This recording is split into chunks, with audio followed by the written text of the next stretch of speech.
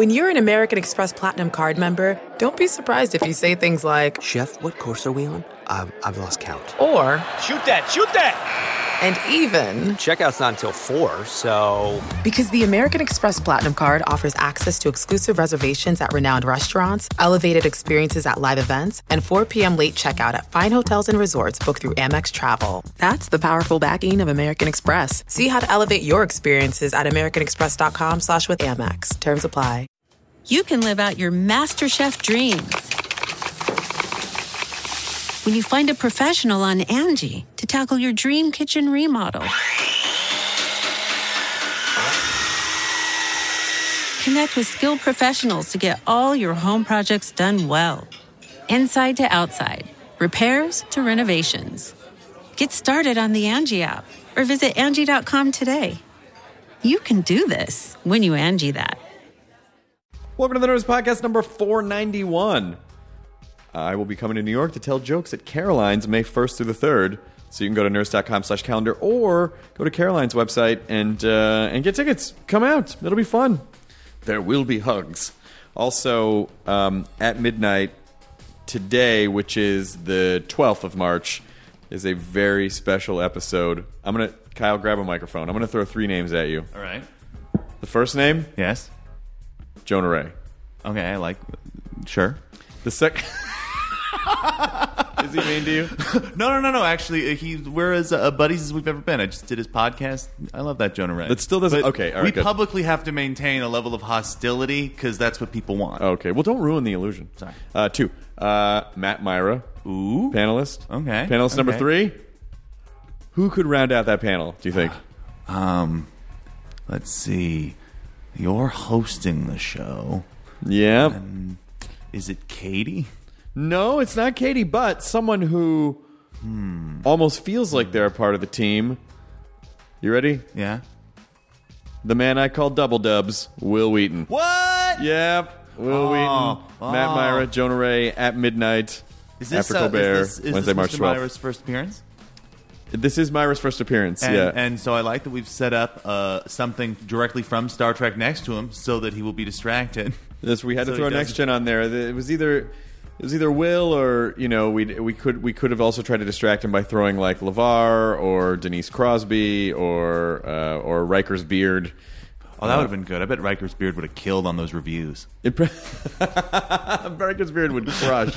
Could you have Riker's beard just read reviews at some point, just a puppet of a beard? Oh, that's a great idea. All right. Well, that's going to happen. This episode of the podcast is brought to you by The 100 on the CW, which premieres Wednesday, March 19th at 9/8 Central on the CW. It's been 97 years since nuclear Armageddon decimated the Earth, destroying civilization. So essentially there's 400 inhabitants of 12 international space stations that were in orbit at the time. So now everyone's pretty much dead, Kyle. That's a bummer. Well, not quite yet. Oh. Because they take 100 juvenile prisoners and they send them to the Earth, as you would. And then make them fight to the death? Well, no, not quite. They need to go down there and make sure that's okay for everyone else. So they go down It's essentially just penguins pushing them off. Yes, to test to see if it's okay. They're basically just sending a bunch of kids to their potential death to make sure that it's cool Oh, man. for the rest of the humans. I love this year of sci-fi we're living in where we're just killing teens left and right. Hunger Games. Wow, they really did run that girl through with a And now we're just like, does the air give you cancer? It could. You don't know. That's why they got to send those kids Well, I down got to there. watch the hundreds. You know why? Because the kids are on the space station like, when are we going to play? Why is there no Angry Birds? There's nothing to do. You know what? You shut up or you're going down to test the atmosphere. Whatever. Get. Enjoy your escape pod. Or is it an escape pod? What are they escaping from? What would be the opposite of an escape pod? And the opposite of an escape pod would be a prison receptacle. All right, I'll take that. Because you're not... I thought it created like a cyberpunk Buddhist cone or something there for a minute. Oh, I don't know, but Cyberpunk Buddhist Cone would be a great name for a band. Yeah. Kyle? Yes? Survival isn't who you are. It's who you become. Ooh. And who have you become I want to become Survivor Man because it's in his name. Les! I love Survivor Man Les. Yeah. He really gets it done. He really does. And can set up a camera while doing so. We should have him on the podcast sometime. Oh, yeah. But you know who I'm excited about today, Kyle? Ooh. It's no secret that one of the defining movies of my youth was Revenge of the Nerds. I've heard such things. I have seen this movie hundreds of times. Hundreds of times. And so, as many people as we meet on the podcast that are of note, it's rare that well, it's actually not that rare. I'm just usually able to squash it down. But it still blows my mind that Curtis Armstrong was on the podcast today. It was pretty goddamn cool. He played Dudley Booger Dawson, and also Charles Dumas in Better Off Dead, which is another seminal movie for my I hadn't youth. seen that movie in forever. And then when we did this interview, I went back and watched and was like, oh my God, I had forgotten this movie existed. It was Gee, like I'm real found sorry money. your mom blew up, Ricky. Doctor said you just won't be able to eat any spicy foods for a while. Like that fuck between Revenge of the Nerds and Real Genius and Better Off Dead and of course, Caddyshack Fletch and some of the most quotable movies of all time in that span. Yeah, it was a real golden era for that. Animal House really ushered in an era of To be films. kind of a away from the pack, slovenly adolescent youth. That It was a made me. good I time wanted to for go to movies Adams and College youth. when I was a kid. I'm like, I want to go to Adams. I want to stay in that. I don't. It's fine that they moved into a nice craftsman house, but I sure loved the dorm room. When I was like 14 years old, I was like, well, that's what I need. That's what I want in my life. I wanted their version of the Devo suit with the keytar real bad for a while. My actual college wasn't that much different than what Revenge of the Nerds was. So, which after a few years, you're like, oh yeah, I gotta live like this. Just with less sexual assault. With 100% less, Substantially less. 100% less sexual assault. But Curtis Armstrong is a phenomenal storyteller, just a wonderful guy, and I love that he was. And he looks good. He looks like Booger still. He looks good. Like you're just, oh man. And he also just, he has great stories about everything. And so I really, really, really enjoy this podcast a lot. And also, I should remind you that King of the Nerds has its season finale tomorrow, Thursday, March 13th at 10 p.m. on TBS. So watch that as well. I had been suspicious about that show at first, but they are not doing what they are not attacking nerds the way that I was afraid that they would be. TBS did a nice job with it. It gets that George Takei stamp. So here we go, the Nerds Podcast number 491 with Curtis Armstrong. Now entering Nerdist.com.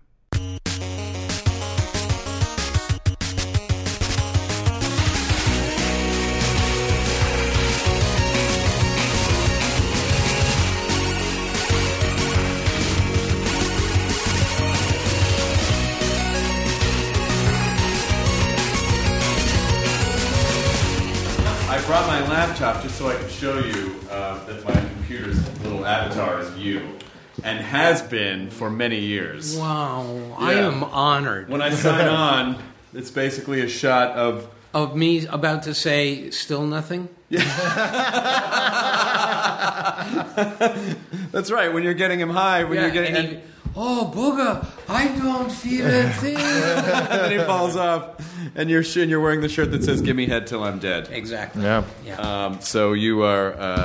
And someone's made a lot of money making "Give me head till I'm dead" T-shirts. Did you guys just print those on the set, or was that a shirt that someone bought? Or It was the costume director. Costume director. I mean, designer. I would just show up, and there would be another obscene television T-shirt, and that it worked that way. It wasn't any idea of mine. When she showed up with high on stress or. But I was because I moderated your panel when we showed Revenge of the Nerds at the Castro in San Francisco, right? And then a bunch of you, most of you guys were there. Robert Carradine and Julie Montgomery and Tim Busfield, Larry B. Scott, yes. Brian Tochi, and Andrew Cassess. Andrew, who you would never recognize. No, now. He looks biblical now. He has the massive beard and all. He played Wormser, so you would never. Oh yeah, because he's. See, that's the problem. Is even between 1 and 2, Andrew had grown up so much. And he had not yet sort of grown into his nose. Yeah. And so he looked so different, but he didn't look like himself.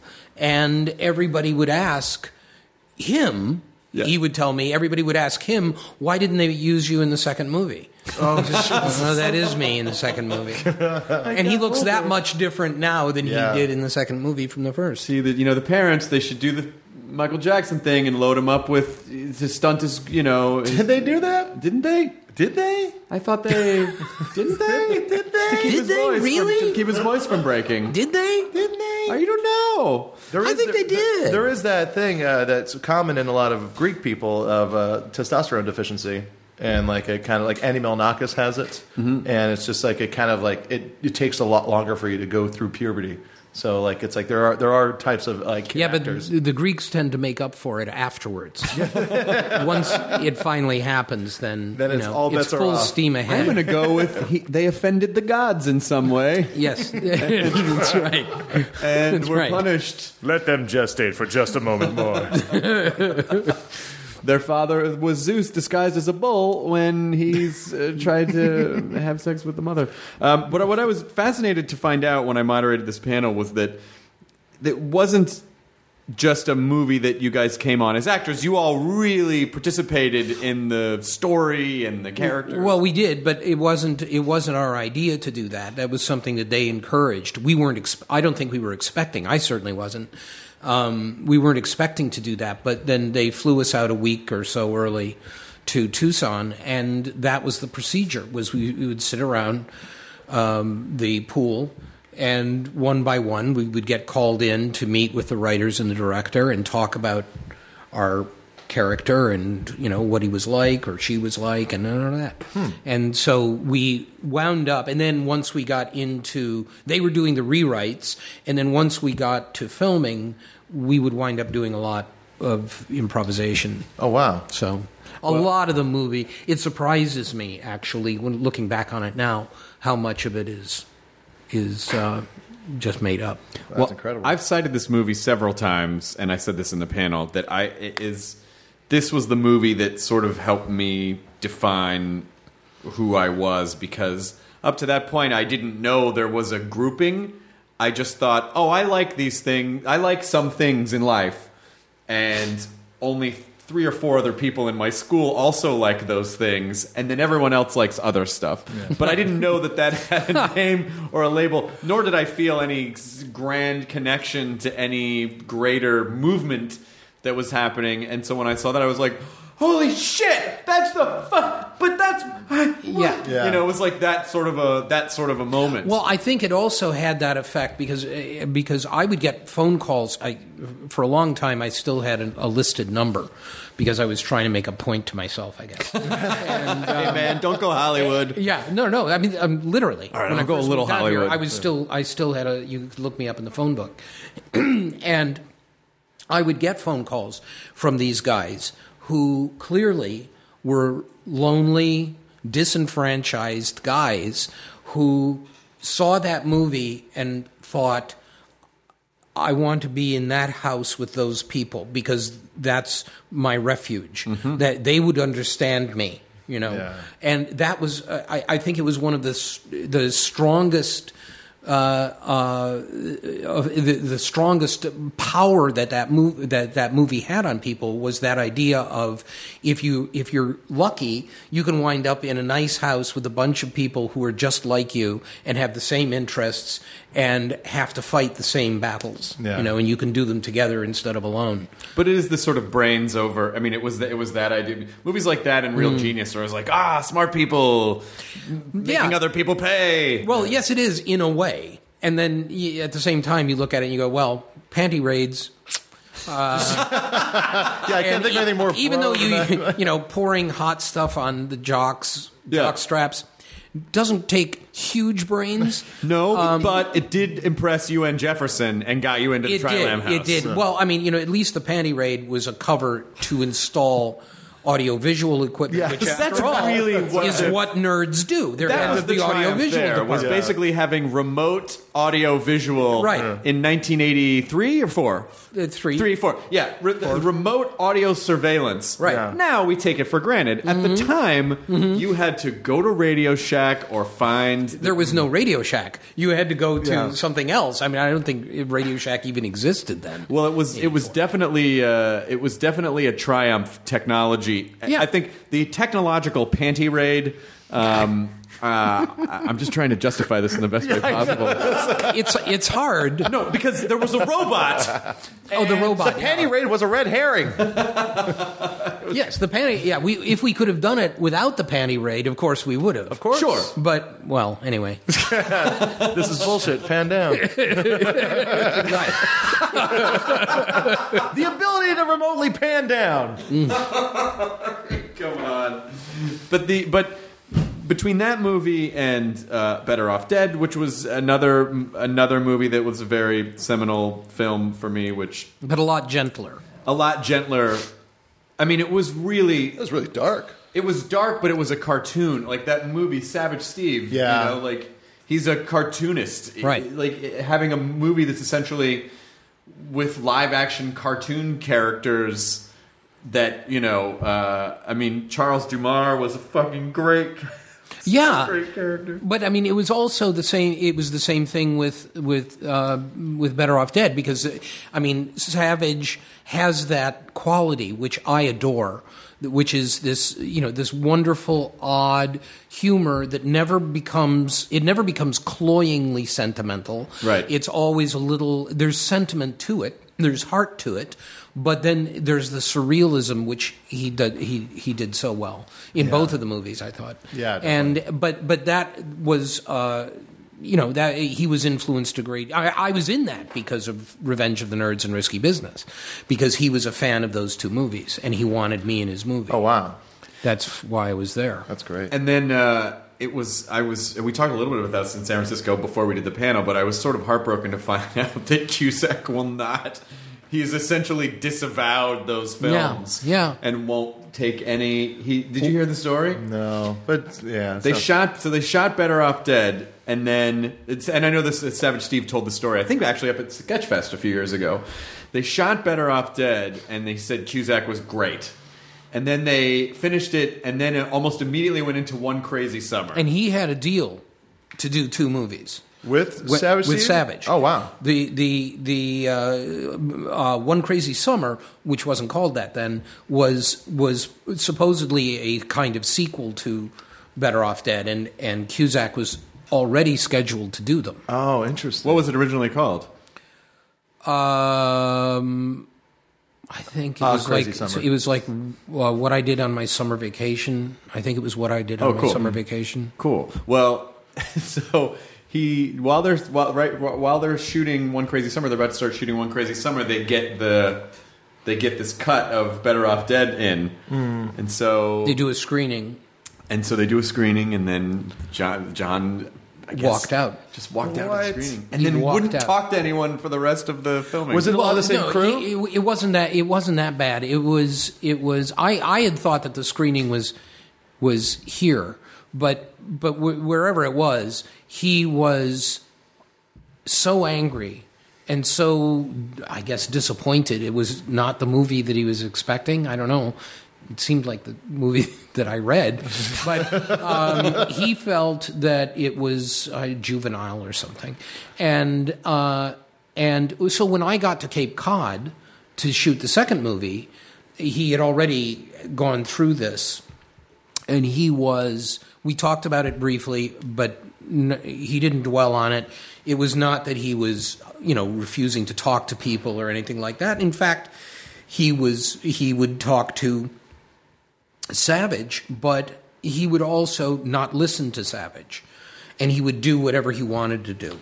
Oh. And then after One Crazy Summer was done, that was it, and he wouldn't have anything to do with anything, and he wouldn't publicize the movie. Whoa. And all that kind of thing. I know, because he almost did the podcast about a year and a half ago, and we had a phone conversation. He was really nice on the phone, really nice in emails.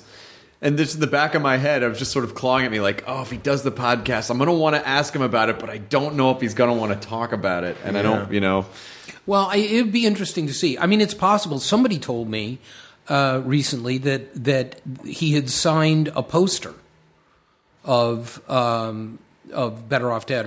That's kind of huge then. But, I mean, that was huge because he literally would not sign anything. Yeah. I mean, somebody would hand him it and he'd push it away. Jeez. He would not.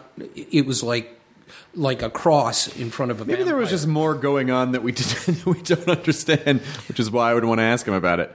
But between that and One Crazy Summer, and then Risky Business, Jesus Christ, you were in so many, and then Moonlighting, like so much of that period. That was a good decade. That was.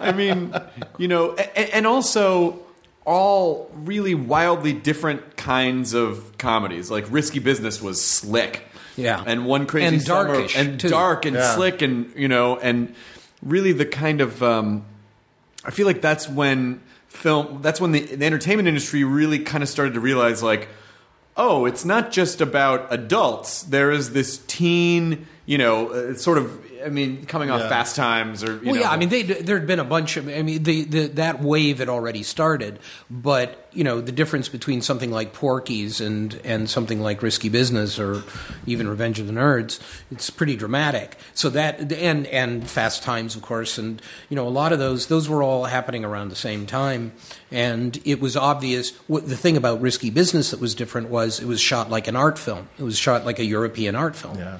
And the first guy that Paul Brickman hired was a DP named Peter Sova, who was I can't remember from where. I don't remember, in Europe, but somewhere he was European. But he was he had just done Diner, which was sort of an adult type of movie like that. Yeah. And so that was how he got Risky Business.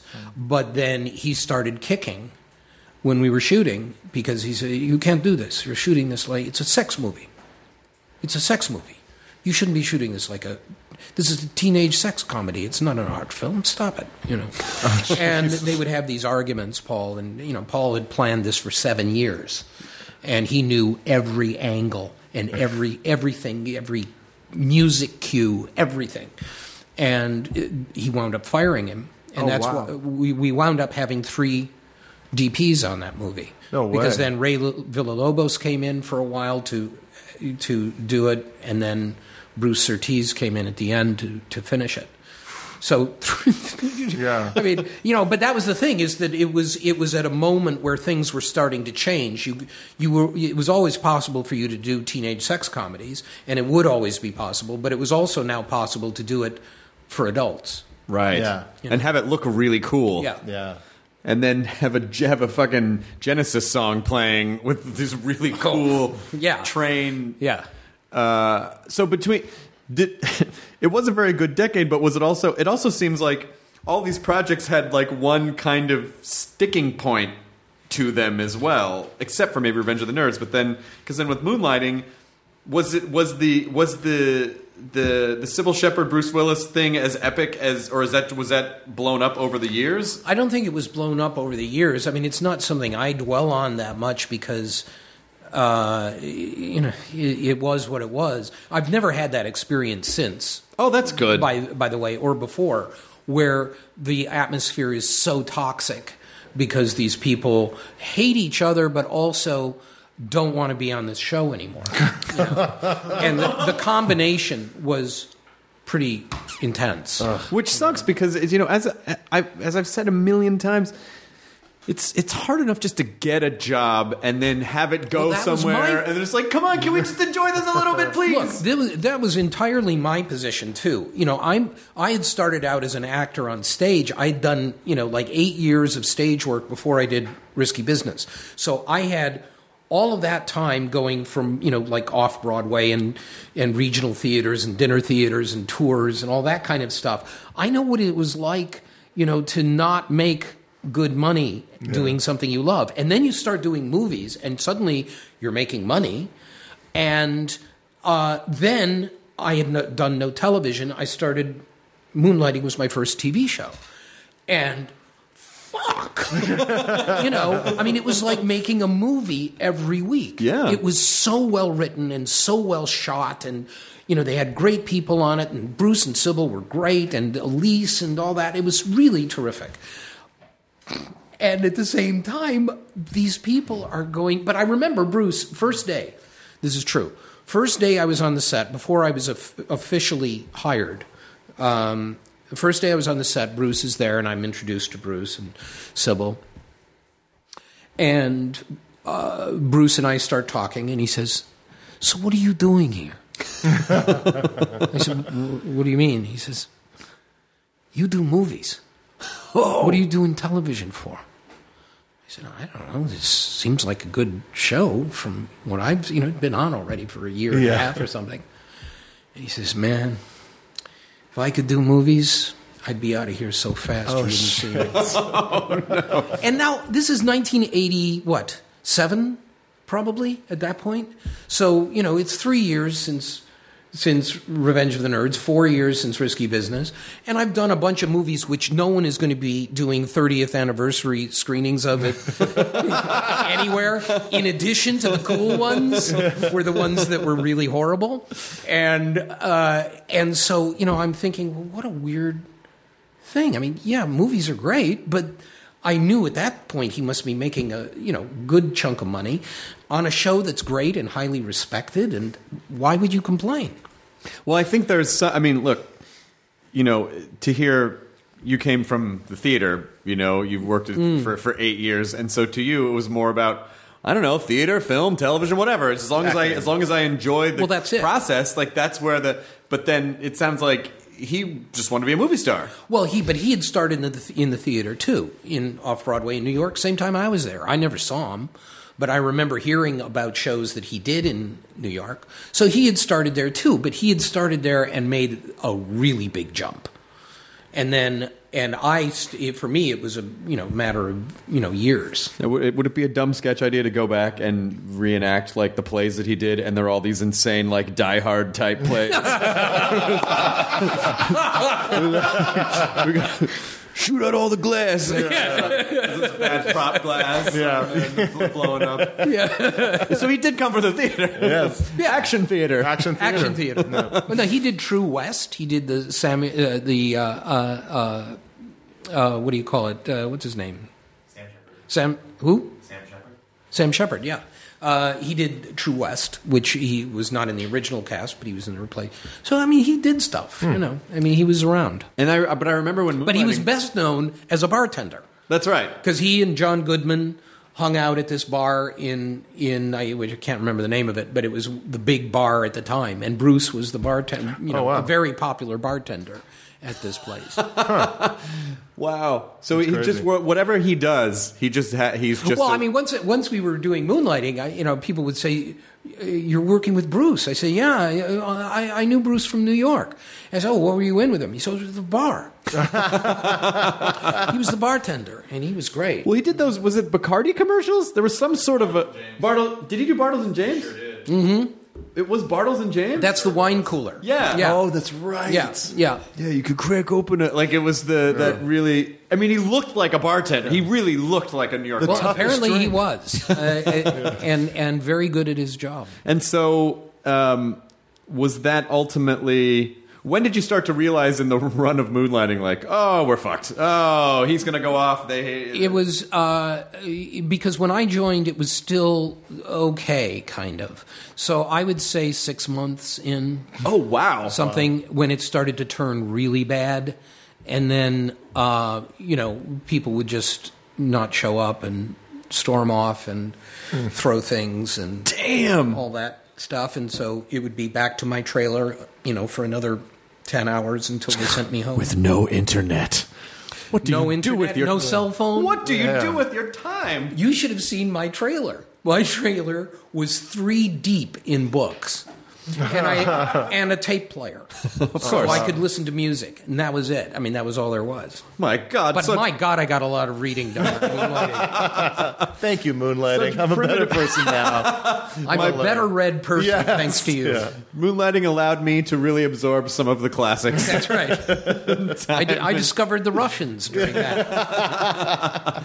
I mean, it just, I can't, I've been very fortunate that I've never really had that experience. Yeah, well, it had a funny after effect on me, because when I was doing Moonlighting, I then went to do, at one point, Nerds 2 in Florida. And so I remember this so vividly. So I'd been going through this nightmare at Moonlighting with them, and then I went and I'm shooting, and I'm with my friends. It's all the guys from the first movie. And we were shooting the first day, we were shooting a scene on a plane, an airplane, and I'm sitting at a seat in the airplane, and I have something, and we'd done it in the master, and they were coming in for my close-up. So all the guys had been pushed off of the plane, and they were setting up, and they were, okay, we're ready. And the first says, we're ready for sending the guys, we're ready for Curtis's close-up. And I went, no, that's okay. I'll do it myself. Oh. And I remember so well this guy stopping and looking at me and then saying, it's okay. They're not going to mind doing your off camera. Oh, man. And I was so used to not having either of them be there. Oh, weird. That you always had to give your off camera, no matter who you were. The biggest guest stars they had, they would come in, they would shoot Bruce and Sybil, 2-shot, singles, overs. Bruce and Sybil would leave, and then whoever it was who was there had to do their off camera, their close-ups to usually it was the script supervisor. Sometimes Elise Beasley and I felt so bad that we would go in and read with these people. Oh, Jesus Christ. So they could actually have actors to read with. I mean, that was the way it was. Did they get stunt people to do like their makeout scenes? How the fuck did they ever get the two of them together? Well, that only happened at the end, and as you remember, that was a pretty angry.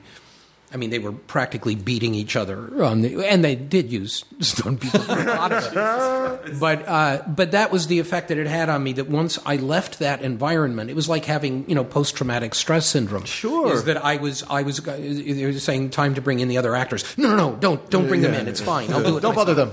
Wow. But then you sort of calmed down a little bit on that. I mean, that was essentially. Then that I must have been said, like a vacation. "What am I doing? I have to relax." You were literally on vacation for Nerds in Paradise. You were literally on a vacation. Yeah, kind of.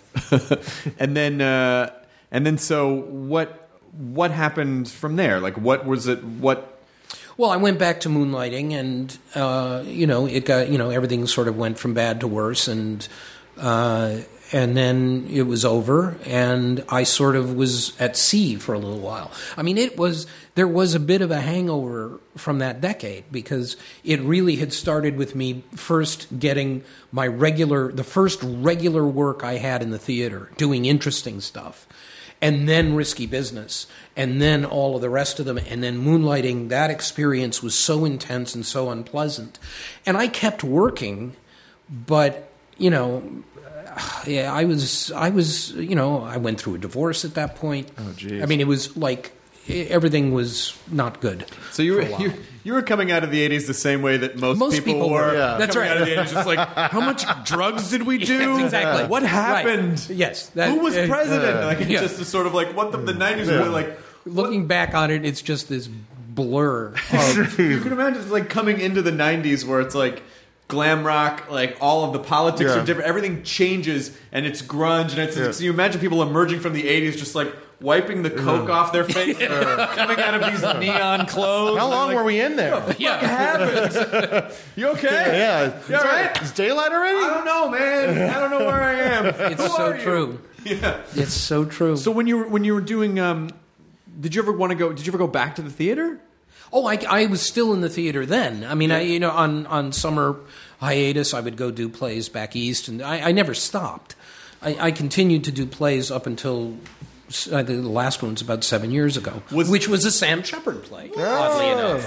Bringing it around. Was it difficult to... I mean, because you probably don't expect... I mean...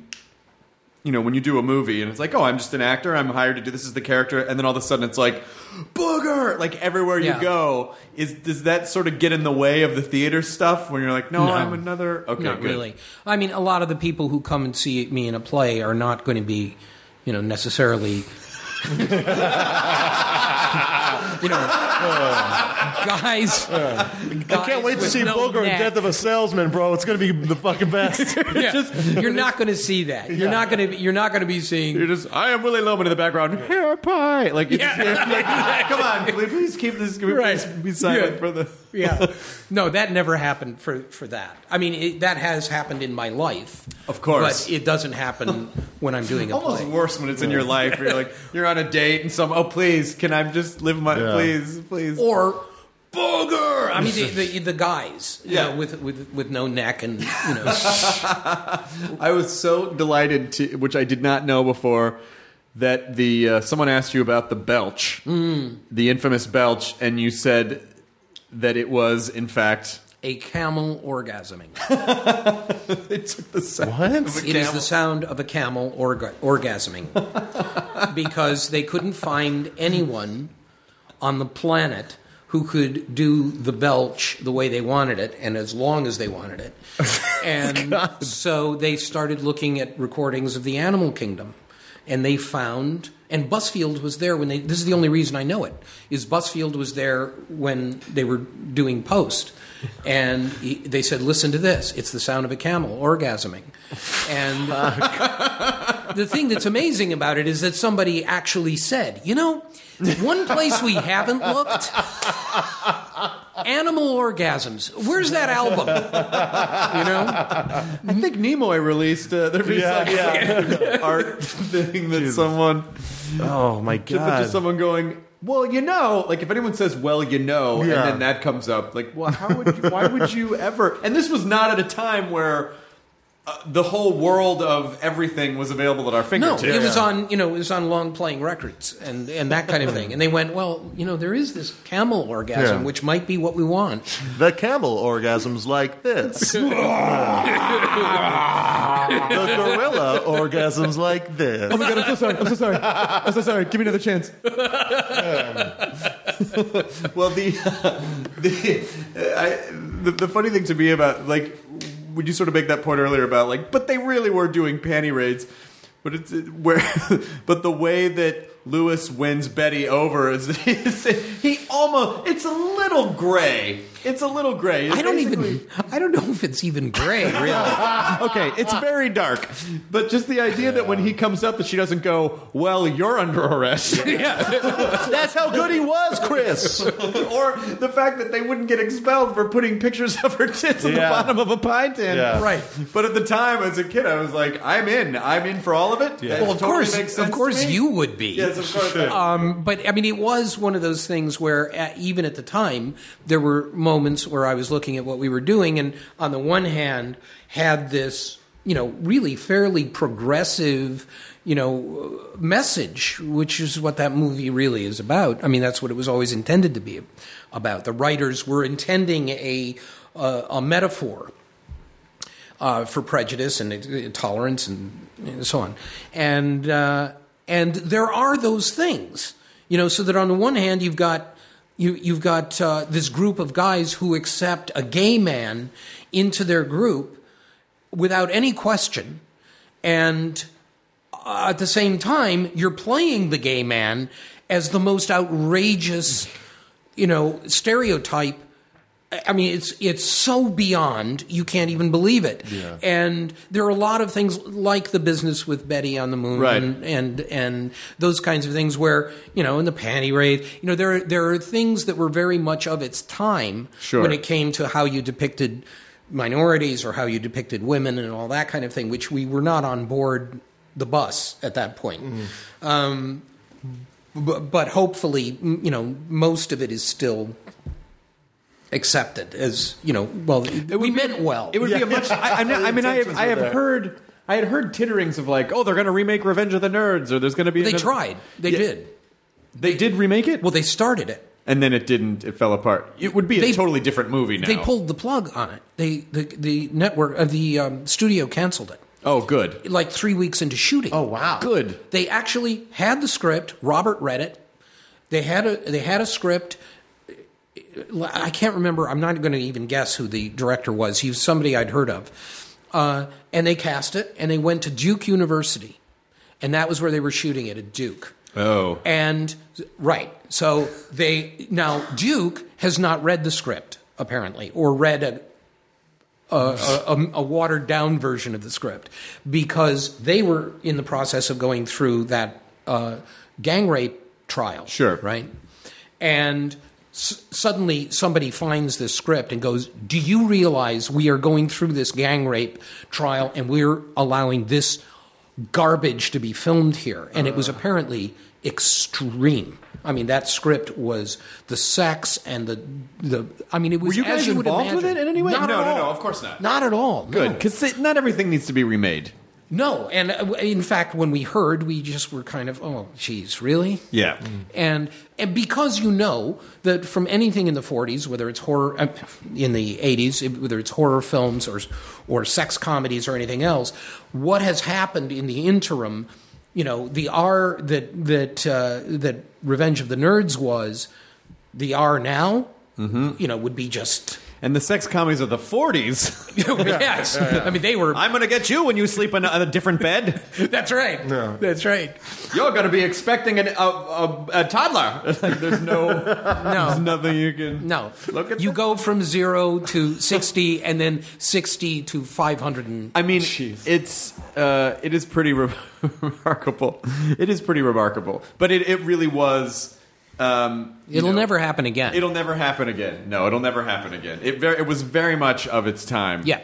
Even the whole... I don't even think you'd get away now with what the fuck is a frush now. No, I mean it would. Brian was hilarious about it at the panel. Yeah. he's a really funny guy. Oh, he's wonderful. Yeah. Well, I mean that was again what the fuck is a frush came out of an improv that he and I did because there was nothing for us to shoot at that moment. And so he and I had been told by the director, we were on the cots next to each other in the gym, to come up with something. And he went to shoot Bobby and Anthony, and then he came back and we'd gotten a deck of cards and we just started doing that routine. And that was what wound up being the running gag with Booger and Takashi, is Booger is constantly screwing with Takashi. And it all came out of that. Oh, that's great. So when you started in the theater, what types of roles did you like? It wasn't a question of like or dislike. I mean, I studied at an academy which was an English classical tradition sort of academy of dramatic arts, a 2-year course at a place in Michigan, and that was my training, and then I went into whatever I went into. If it was Shakespeare, I did Shakespeare. If it was Neil Simon, I did Neil Simon. I would do Pinter or Arthur Miller or whatever. And I had, a long string of various types of plays, and that was what I was going to do. I didn't think it was ever going to be different. And when Risky Business came along, it was such a shock. Because, in fact, I might have told you this before, but during Risky Business, I kept a journal every day because I wanted to remember what making a movie was going to be like. Oh, wow. Because you never thought it would happen again? Right. That's exactly right. Have you looked at the journal recently? I have. How does it hold up? It's interesting. Now, what's interesting about it is not that it would be able to inform me about the process of movie making, but what's interesting is what I write about other people. Oh, which shit. is the most most fun thing. Were you auditioning for movies during that time? A couple of times I did, yeah, for a few. I remember one that I auditioned for was Lady Hawk that Matthew Broderick got. Yeah. And I'd auditioned for that, and probably a few others. I don't remember exactly now. Yeah. The biggest one was Amadeus. I that was later on, and I had auditioned for the Broadway play, because I'd been in an off-Broadway play which had done well. So I'd first auditioned for Peter Schaffer on the stage of the Broadhurst Theater. And it was so thrilling. It was so thrilling. I mean, he came down and, I would do a scene and he would come down and he would talk to me about the research he'd done on Mozart. He said, you realize at this point in his life, and it was such one of the great auditions ever. Didn't get it.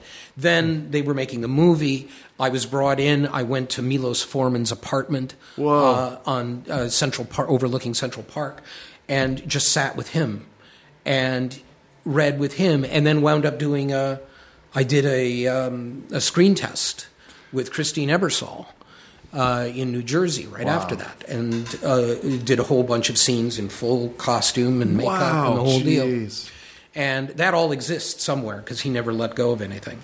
But so that was the closest I came to a career-making role and didn't get. But you know what? It was so amazing, and it was such an incredible experience. Yeah, I never had a chance to regret it. It was just, wow, that was something. I mean, it's hard to, at a certain point, especially with acting, if you get really close, this is what I tell people. I've told you this before too when you're auditioning. If you start consistently getting close, that really says, like, you're good enough for this job. You're on the right track. And in the end, if you don't get it, a lot of times it's for reasons that don't have anything to do with you. Yeah, but I think also people can have trouble with that. And if you don't have the determination and you don't have the patience, the fact that you come that close and lose it a few times can be enough for some people to just drive them out of it. Oh yeah, there's no question. But I also feel they weren't meant to be there in the first place. Yeah, that's right. Clearly, Because I feel like if you are really, really, really obsessed with doing something, then nothing should. I mean, not nothing. I mean, obviously, if you get hit by a train, but I mean, most things would not keep you from it because you'd go, well, I'll just figure it out. I don't give a shit. I mean, like I had that for years where it was just like, I would test 3 or 4 times a year for pilots, and it's like, oh, I got close. I think I'm going to get it. Oh, no, they gave it to I got to give it. And just constantly that up and down, and See, that's funny because that still happens to me. I'm not joking. I cannot get cast in a pilot to save my fucking life. To this day, I will. If I go in for an audition for a pilot, it will get right to the network, and then. But usually it's it doesn't matter. I mean, it's just, it reached a point where I went, okay, well, this is clearly not where I'm meant to go. Sure. I'm meant to, come in as a guest star, and then they keep me. Yeah. Because if it's up to the network, they will never allow it. Or the right thing. Or the right thing has to come along. But, I mean, I'm a character actor, and really, being in that kind of a role that would carry something on television, I don't see. But... it's just amazing how that kind of thing can happen, and you do hit a wall after a while where you go, all right, well, I'll just stick to what I'm doing because that's crazy. But I also, so we sort of had this conversation with Christopher Lloyd too about like there's a Deadwood style role where someone's kind of like gonna put you in it, and people are gonna be like, oh my god, and then. Be so blown away because you're a fantastic actor and they're going to see you doing what you've been training to do your entire life. Well, the funny thing was I sort of was hoping that was going to be what happened with Ray, because Ray was me doing the role of Ahmet Ertegun, and doing something where I looked nothing like myself. It was like the dramatic role in an Academy Award-winning movie that would be the one that would help people over the hump and say, well, it turns out everybody thought it was Clint Howard because I shaved my fucking head and suddenly everyone says, man, could you believe Clint Howard in that fucking movie? I had no idea. That was me, damn you! That was me acting! Can you keep it down? We're talking about Clint Howard over here. So anyway, You see the ice cream man? Oh, shit. how great was Clint Howard as Chaka in Land of the Lost? He was great in Westworld. Just to keep on messing up. No, I mean, it was like finally I'm doing something that is so far from me that I was really in that zone, where I was shaving and the whole deal. Yeah. And it was too far away, and no one said, "Oh, look what Curtis Armstrong." So they didn't connect that. They didn't know it was me. God damn it! Well, now they'll know. But I do. But there is such a, there is this sort of television renaissance that's happening. I think. Oh yeah. So I mean, I really, really feel like I know it. I know it feels like so close. Oh, so close. But it's just because the right thing. Yeah. No. You know what? As far as I'm concerned, that's not even what I'm talking about. I mean, I'm having fun with this, but the truth is, I look back on my career. It's 40 years since I started in the theater. So I'm looking at this and thinking I could not have asked for a better career. My career has been fine. And I don't regret the fact that no one has ever cast me as a serious dramatic actor. It doesn't matter to me. The point is, I have continued to work. I've continued to enjoy what I'm doing, for the most part. and that's it. I mean, it's as long as, and the fact that at 60, I am working more than I was when I was 40. And in fact, more than I was when I was 20. So I guess that's awesome. It's got to be okay, at that point. How's King of the Nerds been? King of the Nerds has been the most fun.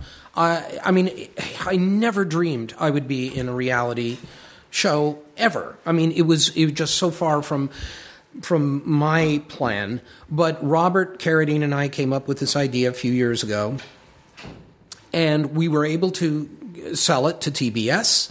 We're in our second season now, and we're hoping momentarily to get a pickup for a third. Nice. And there is something unique about this experience. It's not acting, obviously, but as an executive producer, the experience is a lot of fun seeing it from the other side, from casting and budget meetings and challenge meetings and, all of the stuff that you're involved with when you're a producer of something.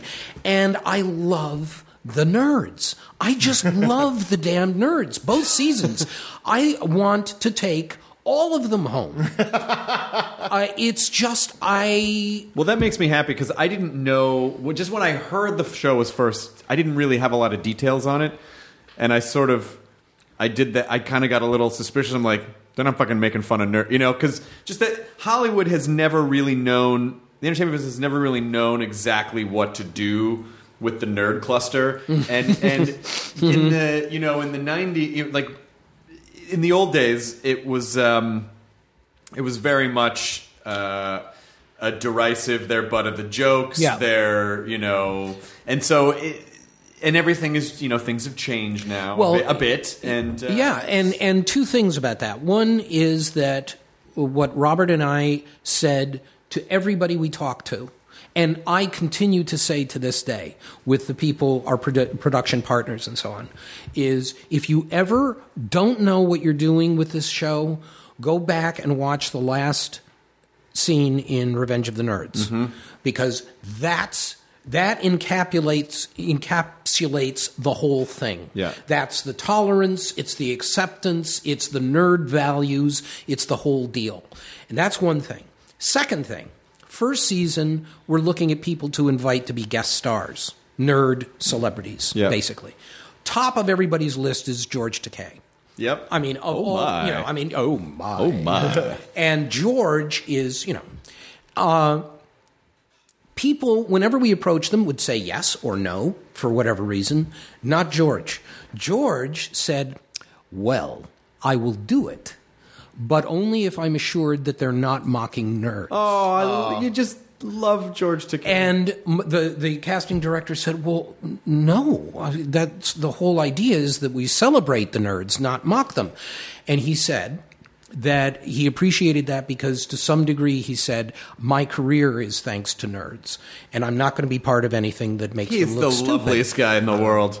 And, of course, he came back this season not just as a guest, but as a challenge. He became last week's challenge, freeing George Takei. So this was, I mean, you know, from one of the great nerd icons of our day, it was quite a wonderful. The first time I met George, I said Takai, even though I knew it was Takei, because I was so nervous. Yeah. I was like, George Takai, I mean, and he goes, no. It's pronounced Takei. It rhymes with gay. As in, it's okay to be Takei. That's what he said to me. I was like, I fucking love this guy That's so much. wonderful. Yeah. When was that? This was a couple years ago. Oh, my God. Yeah. Okay, you know when I met him for the first time? Do we have a second? Sure, we have time. First time I met him, Detroit, 1973. They had the first Star Trek convention ever to be held in the city of Detroit, and I'm sure it was relatively few at that point in the country. And I went, being a big Star Trek fan, I went down there, and it was so small that it was held literally in 3 rooms at a hotel. What year did you say this was? 73. 73. Holy shit! 73. Proto nerds. I know. And I went down there. I was going to the academy at the time.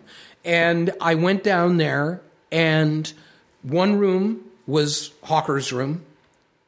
And there was nothing. I mean, they had nothing to show. Nothing. What was being what made? were you hawking in 1973? Then they had a room where all day they had a projector up running like 16 millimeter prints of the show. Holy shit. Including the much rumored blooper reel, which I saw for the first time in that room. And then the last room was where the cast was. And the people who came to this thing were George, Walter Koenig, and James Doohan. Oh, wow. And the 3 of them are in that room, and there's nobody there. I mean, you know, people are trickling in. They finish watching they come in and they buy a poster and they have them sign the poster. But it was the most thrilling moment for me to be in that room with them. And because there was no one there, the turnout was so terrible. There was nobody there, so you could just sit there. You know, you'd sit there and lean up against the table and talk and say, you know, in that episode, you know, and they would just talk and talk and talk, and it was a big thrill. I wonder if George ever leaned over and said, "Someday, hundreds of thousands of people will be here." Yes, no, right. Come on. Well, I think, imagine. I mean, they've been flown from Los Angeles to Detroit, and they get there and there's nobody there, and then you know, you fast forward a decade or two and you can't get in. Shit gets crazy. I just thinking about the idea of being a proto nerd in those days and walking into a room and seeing a blooper reel, which you may have heard about, or even if you didn't know about it, and then knowing like, as soon as I walk out of this room, I may never see that again. Oh, that's right. Of just trying to absorb I just got to remember every second of it. That's right. That's exactly right. Because we don't have the internet. You can't take it for granted. For me, I still hadn't seen the entire first series because I had been living overseas. I came back in 1967, which was the year it went off the air. So I was catching, you know, the reruns of that last summer. I had never seen the pilot, you know, the Captain Christopher Pike thing. Because you had to. I'd never seen any of them. Video. You just, so had, to get, you just had to get lucky to hit it. Nothing. That you'd get hit in the face with it. Yeah, and when it went off of syndication, when they stopped running the reruns, you were fucked. You didn't see it. But I remember that blooper reel of going, "This is godlike." I'm seeing Captain Kirk fuck up his lines. I mean, the idea of such a thing didn't exist. It was James Tiberius. Kirk. Come on. He always knows the score. They're laughing. They're laughing like human beings. I mean, it was amazing. That must have been cool as an actor, too, to just see these kind of, you know, larger-than-life figures and then go and just see them behind a folding table. Yeah. You're like, oh, they're just guys? Yeah. Well, no, that was not the same. It wasn't like that because they were not just guys. They were the crew of the USS Enterprise. Does stuff like that sort of mold or help inform who you are when people get fan out? Because you're incredibly personable and really sweet, and you seem like if someone just came up, you'd go, hey, how's it going? Yeah. You know, like does that help? Yeah, it does help because I've seen both sides of that and how it can be with people who are really horrible and people who are really nice. I've been very lucky. The people that I've met whom I've admired have always been really, lovely, generous people with their time and so on, and they don't get mad at me because I'm a fan of theirs or anything. I like that and I appreciate that. And on the other hand, I've seen the other thing, which is just too horrible to imagine. Do you ever find sometimes? I find sometimes that I try to make up for other experiences, or I've seen at Comic-Con like people get blown off by famous people that I liked before, and I happen to be in the vicinity, and I'll like try to save it somehow. Like, oh, hey, come on, let's all try to, so that they don't come away from that experience feeling like, oh man, that guy that I really liked was really shitty. Just trying to distract him or something. Sure, believe me, it is something that you feel. Because why? Why do you do that? What is the point of doing that? I talk to people all the time, who've been working with people who are very famous people, and some of them I have worked with, and they are so mean. They're mean to these women who are assistant costume designers and third production assistants and stuff, and they're yelling at them. Why would you do that? What does it really make you feel that much better to be shitty to people? No, I think they're just unhappy to begin with, and it just like blah, blah, blah. That's just how it comes out. It's part of what it's there anyway. I was talking to somebody about this the other day. It is there, and when you get to a certain point and you don't have to be nice to people anymore, then you say, I've been nice to people, now I'm going to just blow them off because I don't care. Sure. Well, you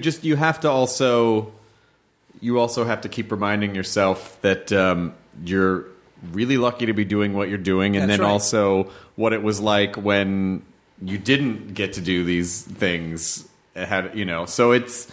No, I know. There's a responsibility to not be a fucking total cock, because you just have to make sure that, because I think it's a slippery... I think it can happen before people realize it's happening. I always think also that for me, because I'd started in the theater and I didn't make Risky Business until I was almost 30. So Risky Business, I'd already had a work ethic imbued in me. I'd already, I was a grown-up at that point, and to the extent that any man is a grown-up at 29. I was one. So then... whereas today, if you were making Risky Business today, you would cast it with, 17-year-olds, 18-year-olds. Sure. You wouldn't cast it with a cast of people who are 29 and 30 years old. No, you'd put Zac Efron and then Jonah Hill. Well, they're already actually too old for that. But at the time, yes, that's what you did. Yeah. Is you would, because that's what they do now. And then those people are getting all of the money and all of the women and all of the drugs and all of that kind of stuff is going on. And if they can manage it, God bless them. But I don't know how. I don't either. I don't know how anyone maintains... Well, I guess that most people don't. Well, at least they fuck themselves up for a while, at least. But it's hard. I mean, when you're that age and you're getting all of that attention and all of that spotlight, and you can't do anything wrong and you can't do anything for yourself, you've essentially gone from your parents' house to the house of CAA or whatever it is, where everything is done for you, and you don't know how to get to the airport if you're not being driven. All that kind of stuff. I mean, what kind of a fucking life is that? I don't know. Well, it's almost it's almost not even their fault, because it isn't. It is to a degree, but it's also not, because it's like, oh, this is what they've been conditioned to. This is what they think life is, and then when it gets taken away, then then shit gets really crazy. Yeah. Really, really dark and crazy. Yeah. I guess, it is... That is one thing that, you know, if someone who's really young is like, oh, I really just want to make it, is like, you know, if you make it a little bit later in your life, that's okay too. Yeah, that is way okay, and maybe better. Yeah, I would say that's probably true. Because it's just too hard. It's just too hard to navigate, and especially in, you know, in the 70s and the 80s, where it's not. We weren't really as socially conscious as we are now. No. And didn't really give a shit, like, oh, yeah, fuck that guy. You know, he didn't, whatever, he didn't show up for work. Oh, he's dead. Fine, whatever, who cares? You know, now it's like, no, we need to kind of help people and foster them and hold their hand a bit more and let them get therapy and help. And, you know, like, I feel like we're not perfect, but I feel like we're a little bit better now than we were. Maybe. I mean, I had done a movie I remember, this is an interesting angle on that. I was doing a movie in Spain in 1985 with Alan Arkin. Which what movie were we doing with Alan Arkin? Yeah, very good. Thank you. And it was the most exciting thing because I adored Alan Arkin.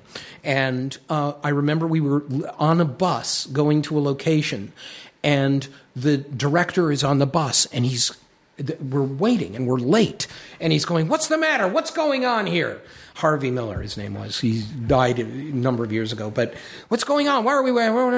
And this woman comes out of the hotel, and she's holding one of our makeup women who's sobbing and hysterical. And Harvey goes, what's going on? And somebody jumps up and says, Harvey, this is terrible, but her sister was on a plane that just took off from Madrid and crashed. Oh. And she doesn't know. And Harvey says, was any of our film on it? Oh, no. Oh, and the producer was there and said, Harvey, you don't mean that.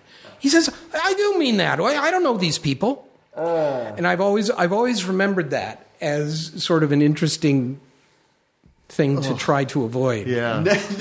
I feel like you're safe at this point. You're probably not going to be... No. You're probably not going to be any of our film on the camera guy. I think no one on the bus was capable of that, except Harvey. Oh, and you man. sort of had to know Harvey to appreciate it. But the people are people, and it's a weird situation, but...